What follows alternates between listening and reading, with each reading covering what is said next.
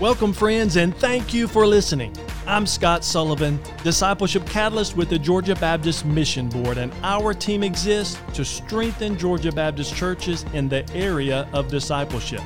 We've developed 3 tools just for you. The Watershed Principle, which identifies the 6 main ministries of the church that must be healthy to produce world-impacting disciple makers. The Spark Conference. Last year's conference saw over 33,000 views from 45 different states and 18 countries.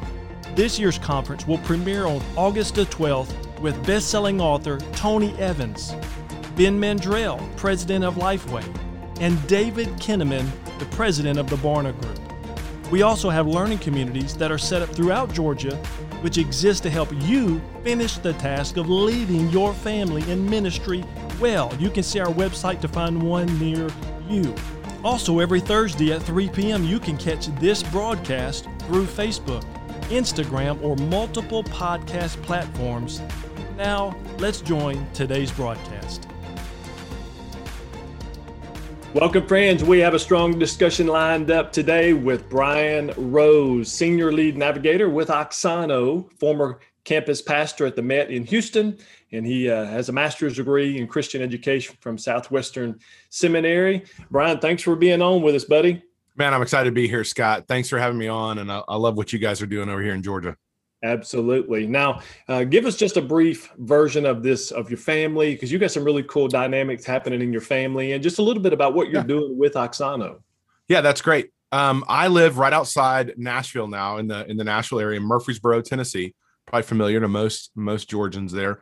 And I've been married for 26 years. We have 2 children, a junior in high school and a 6th grade son. Our daughter is the junior in high school, and we adopted both of our kids. So really cool story of how God put our family together through the years. I have an undergraduate degree in architecture from Mississippi State. So I grew up in North Alabama, but Auburn was the only school that offered architecture in the state. So I left and went to Mississippi State and thought I was going to be an architect. We ended up through some circumstances of my wife being on church staff. We ended up in Fort Myers, Florida, where God really cemented a call to ministry.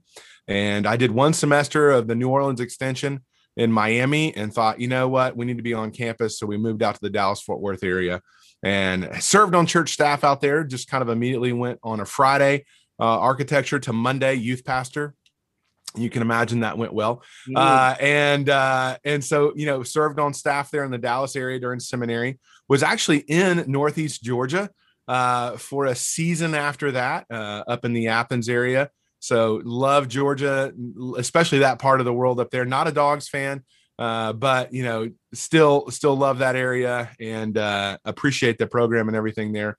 And then moved to Houston. As you mentioned, I was on staff there, started multi-site. So what's fun is, it was kind of a church replant there in Georgia, church of 3,000 plus in Houston, helping them design and execute really a multi-site strategy. And I like to say that I've done everything in ministry staff-wise, but put my head on the pillow as a senior pastor. And about I've been a part of Oxano really from the beginning, but 8 years ago, stepped on in a full-time role there, serving churches through our calling there. And Oxano, if you don't know, is a church really strategic planning, visionary planning. We walk alongside church leaders. Really, we help growth-minded senior pastors achieve collaborative progress through organizational design. So we really want to make sure we help churches be the best version of themselves they can be. And so we do that by creating, breakthrough clarity with the team and really articulating, hey, this is what we're here to do in this time and this place. So again, that's just a quick thumbnail sketch of my bio, but I'm happy to be on here and serve you guys this morning. Love, again, what you guys are doing in Georgia, and really appreciate, Scott, your leadership in the disciple making world there. Yeah, it's really good, Brian. And I'm a fan of Oxano. I've got several of my buddies that have been through that process, and the laser target focus that you guys have helped churches do. And that's our language. We talk it all the time, and we're grateful for that. Now, for those of you engaging, thank you for jumping in and listening or viewing, depending on what platform you're coming in with us. Let me just remind you that Georgia Baptist Discipleship is a product of the cooperative program dollars that you give. So thank you for giving to CP, and we want to give a stack of resources away. So if you will, leave a comment and you'll be entered into a drawing at the end of the broadcast. So Brian, let's jump in here. First question I've got for you, because you are traveling across the country, hundreds and hundreds of leaders and churches that you're engaging with, talking with. So here's my thought. Churches surveyed a pretty good bit during COVID, just trying to figure out, because everybody was in that oh crud mode. What do we do? Where do we do? Surveying, they're asking, why should churches survey again now that things are beginning to open back up? Well, I think Scott, that you're right. They surveyed a lot because we didn't know what was going on, and we just didn't even know where people are.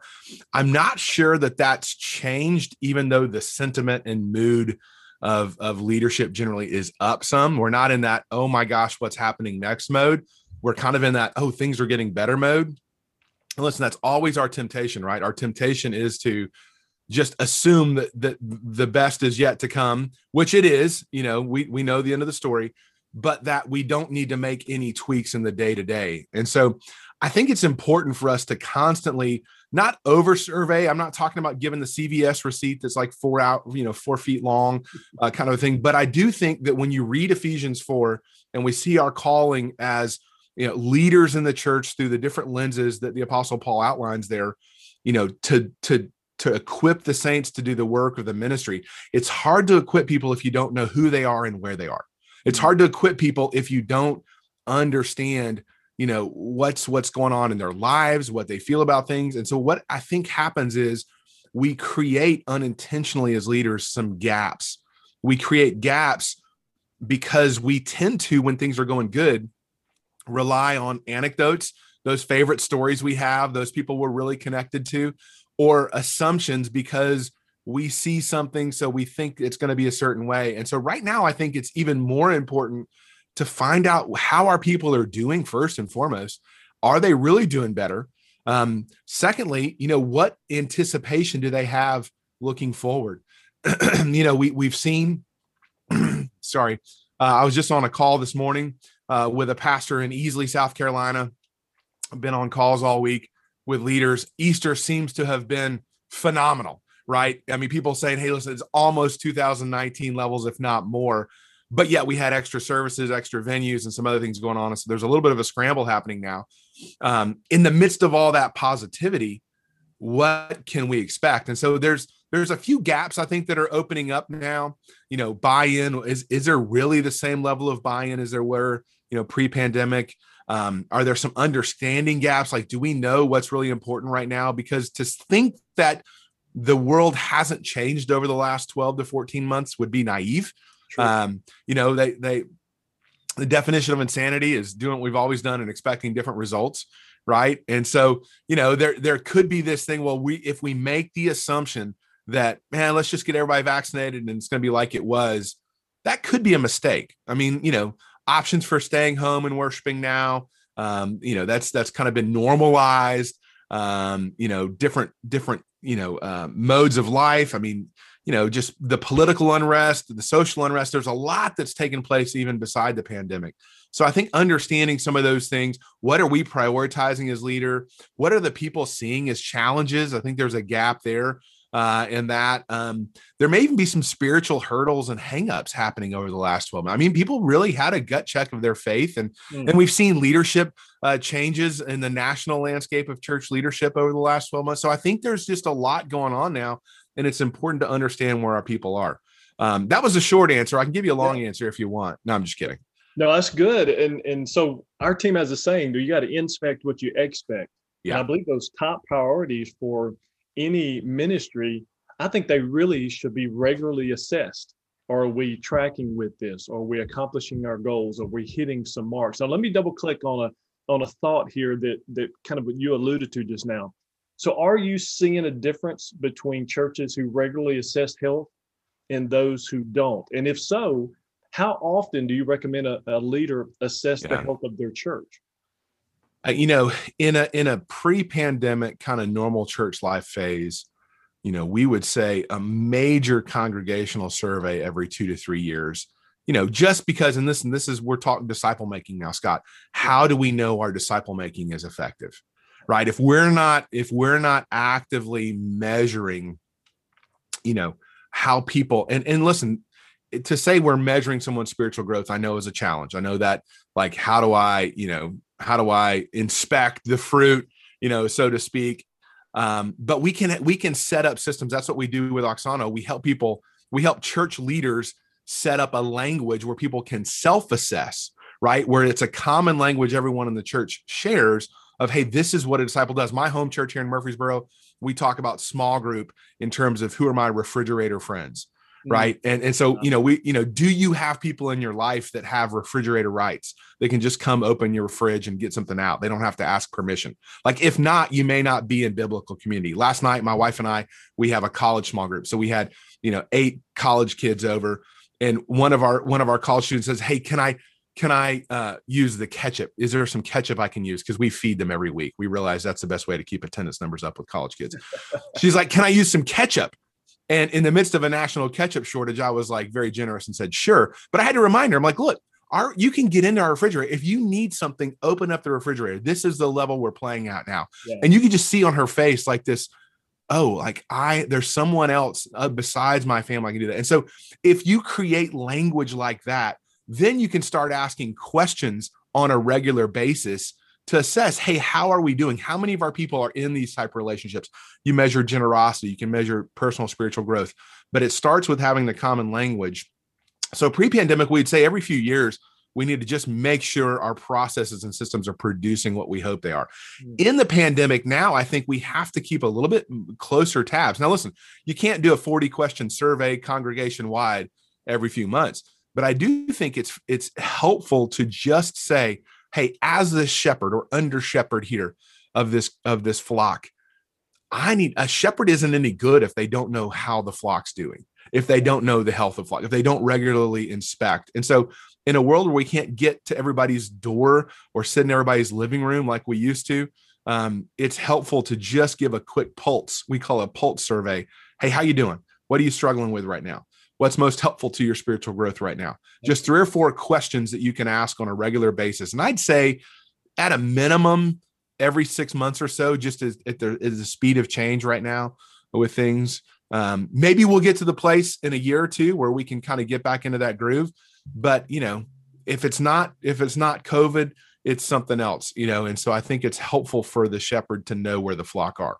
That's really good. Now, listen, if you're watching or viewing, listening to this broadcast, and you have created one of those surveys, we'd love for you to drop that in the chats right now so others can see how you've surveyed, what your top 2 or 3 questions you've been asking, because Brian, what you're saying, I think, is huge. And by the way, I'm writing down refrigerator friends, and I am going to use that. I'll give you credit, but man, that's good. I love that. Listen, there's nothing new under the sun. You don't have to give us credit for that.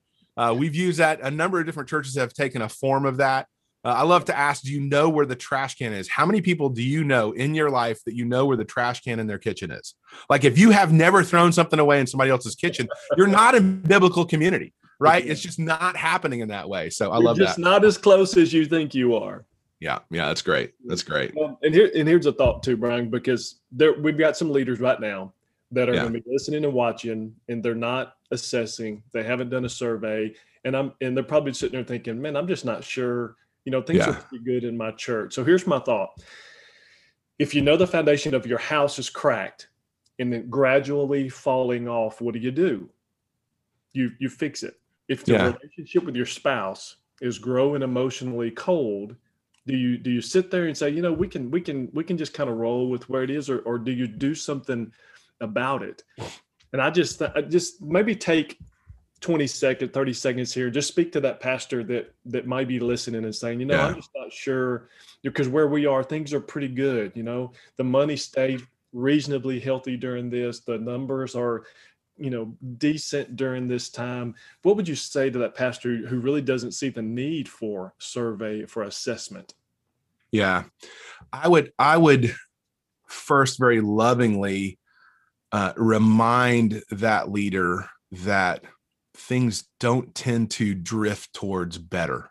We know that biblically, right? We see how things are going to be in the end days. And I don't know whether the end days are soon. I like to keep that posture that our forefathers in the faith, kept, that it could be any moment. So we need to act as if, but things don't tend to drift towards the better, right? Mission tends to drift away from that. Families are becoming more and more busy outside the church. And here's the reality. As things open up, everyone in your community who has been missing people and relies on restaurants to feed people, clubs, organizations for dues, and events, theater, arts communities that's anxious to pack people back in so they can get the ticket sales. Everybody is looking for time and money right now from your people. And listen, your people are gonna be tempted to, in very philanthropic ways, support that.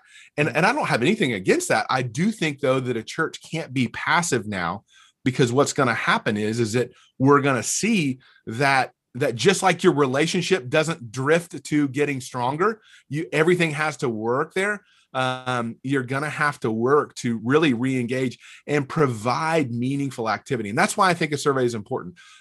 Meaningful activity looks different around a church conference room table than it does maybe around a family's dinner table when it comes to church. Like, what are they feeling the meaning? Are we providing value and meaning? Because listen, if we're not, then they're going to get more meaning from the ball field, because little Johnny is going to be a professional ball player, or they're going to get a scholarship one day, something like that. So listen, here's the temptation, Scott. I do this all the time. The temptation is to just kind of not act, to something needs to be fixed, like the foundation thing. Like right now, it's been raining all morning here in Tennessee. And I know if I open up my crawl space, there's probably going to be water under there.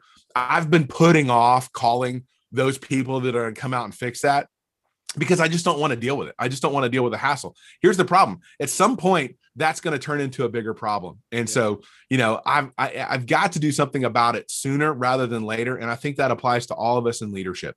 If we sense there's some kind of drift or weakness or crack or something happening there, the better we can step in. And we have plenty of proverbs that talk about, wisdom and wise counsel, some of those things. And that's the joy of what I get to do at Oksana. I get to walk alongside church leaders in a very loving way, help them see those things, and maybe even say the things they knew already, but just use different words from a strategic outsider perspective, and just and walk with them through it. It's always better if you know someone's there with you, right? Yeah, so good. And listen, we've got a tool here in our Georgia Baptist Convention that's called the Church Assessment Tool. So if you guys want to engage in that, just to help you know what we would say are the areas of top growth that for future growth in your church. If you want to take that assessment, just go to gabaptist.org, and then you'll see a square that says Church Assessment Tool. You can click on that, take it. It's less than 5 minutes. It's not super thorough, but can help you there. And Brian, you've got some tools there with Oksana as well, right? Yeah, we do. One of the big ones right now is the Church Next survey, and that's just one that we're kind of releasing out there. It's a lower cost. It's less than $200, but $1 less than $200, right? It's $199. So it feels good to say less than $200.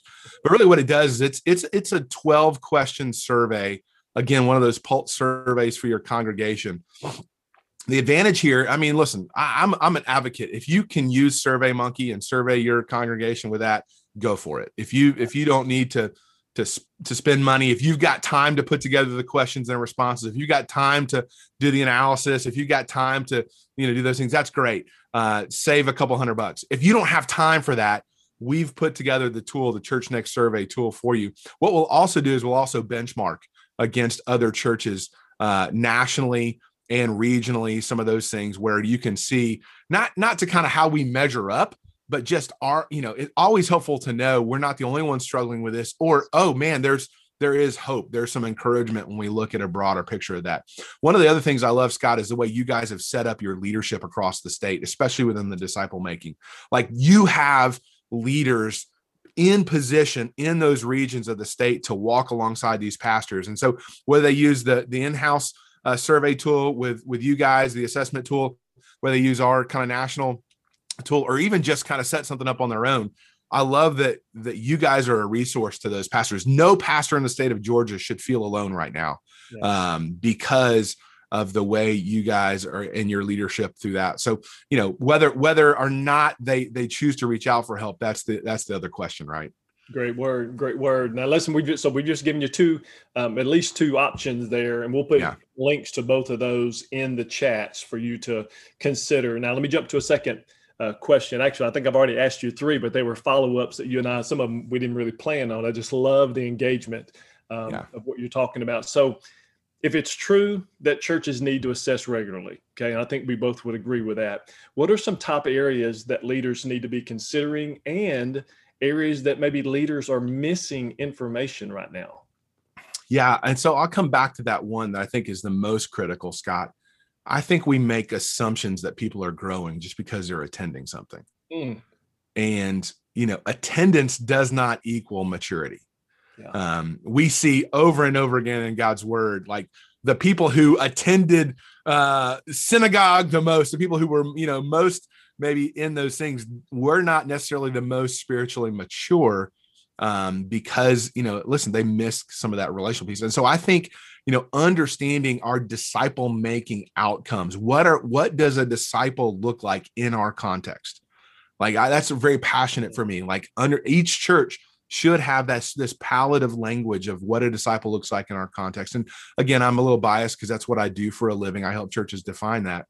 But one of those pieces of that is saying, hey, listen, if we're not regularly saying, hey, these are the 5 to 7 most important qualities of maturity, and we're not kind of monitoring that, that's important. Because listen, you can fill a congregation, a worship center, and not see people filled with the Spirit of the Lord. You can make budget and not make disciples.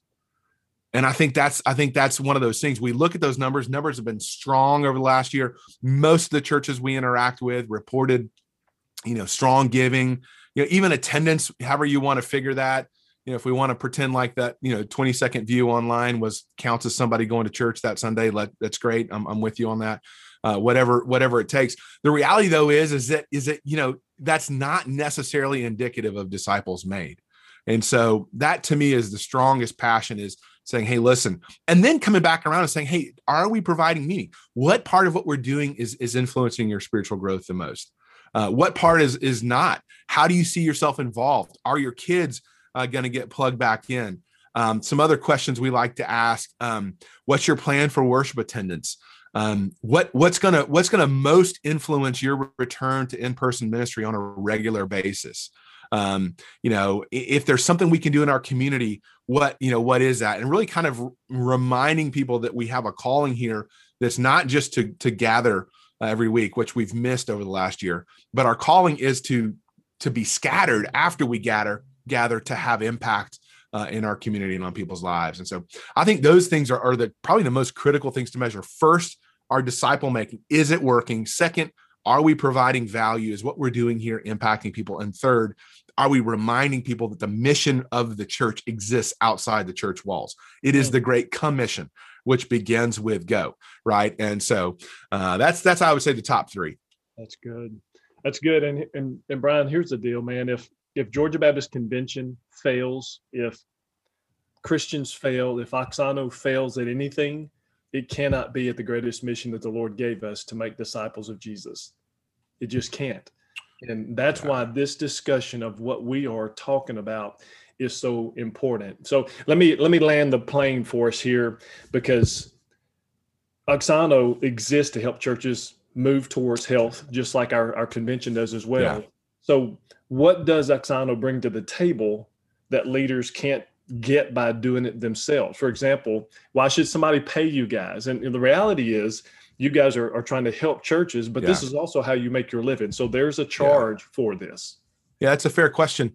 I think it is a matter of what I said earlier, and just in time. The books that are out there that we use, that are our core tools, from our founder, Will Mancini, Church Unique, God Dreams, it's all there. I mean, listen, for the price of a book, you can get some of the best content. The reality is, though, is that it's always a factor of time. Most pastors I know, even executive pastors in the kind of just don't have the time to prepare, to get everybody there, to facilitate. I mean, there's a little bit of built-in accountability. Also, you really, when you make an investment into something, you tend to treat it a little differently. It's true. And so, if you've ever we've never bought a brand new car, but those new to me cars, like, there's something about like that first one I bought, I took care of it better than the one my parents gave me.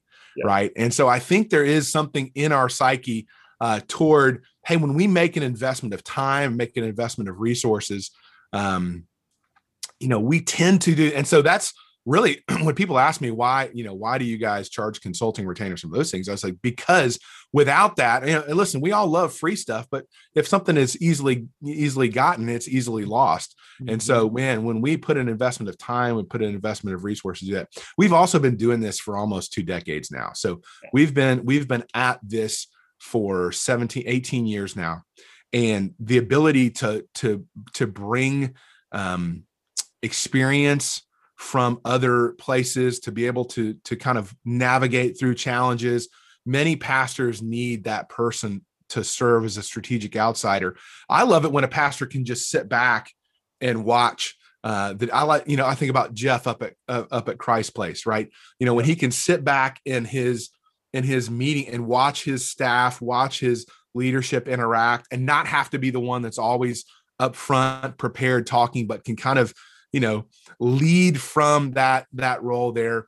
It's always advantageous to not be the leader in the room at some point with your team, so you can see your team from a different perspective. So I think that's it. I mean, I think the reality of it is we try to do things for churches at all scales and sizes. We try to provide. We've done cohorts for churches, 200 or less, that were just kind of virtual and online, and providing some resources there. Not every church can invest in bringing me out once a month for 9 months, 10 months. We also do trainings. Like, we're also, working with the Georgia Baptist to do some training to bring the tools so that you guys can be on the front lines with the same tools we have, and serve churches that, again, our passion is for the kingdom.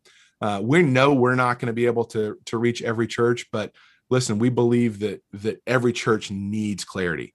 Every church needs to understand what the Great Commission looks like in their place. Because as you said earlier, if we fail in the Great Commission, what else are we here to do?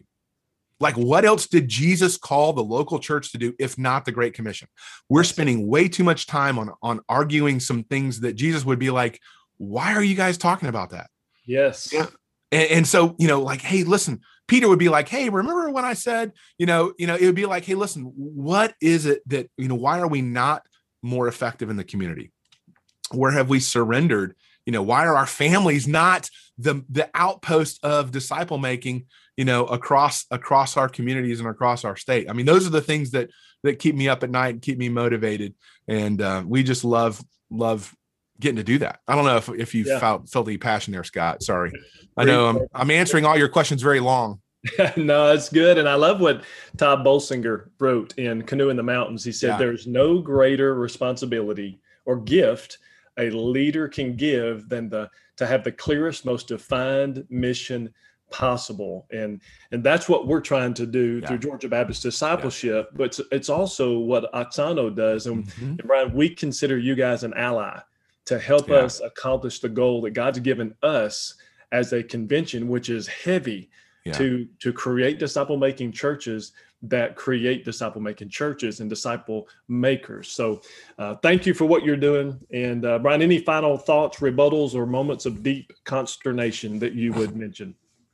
Wow, when you give me the opportunity for all that, just to this conversation, or rebuttals, deep consternation in general? Because I have a couple things. No. Listen, I love getting to talk leadership, especially disciple-making leadership, with passionate leaders like yourself, Scott, that I know leads a team across the state. We treasure the work. I've gotten to work with Mississippi, Kentucky, North Carolina, Georgia. I mean, I'm a Southern boy, so across the South, getting to work with state convention leadership and really equip at a level to reach churches that it's a joy, and I'm thankful to get to do it every day. And I appreciate you inviting me on to this morning.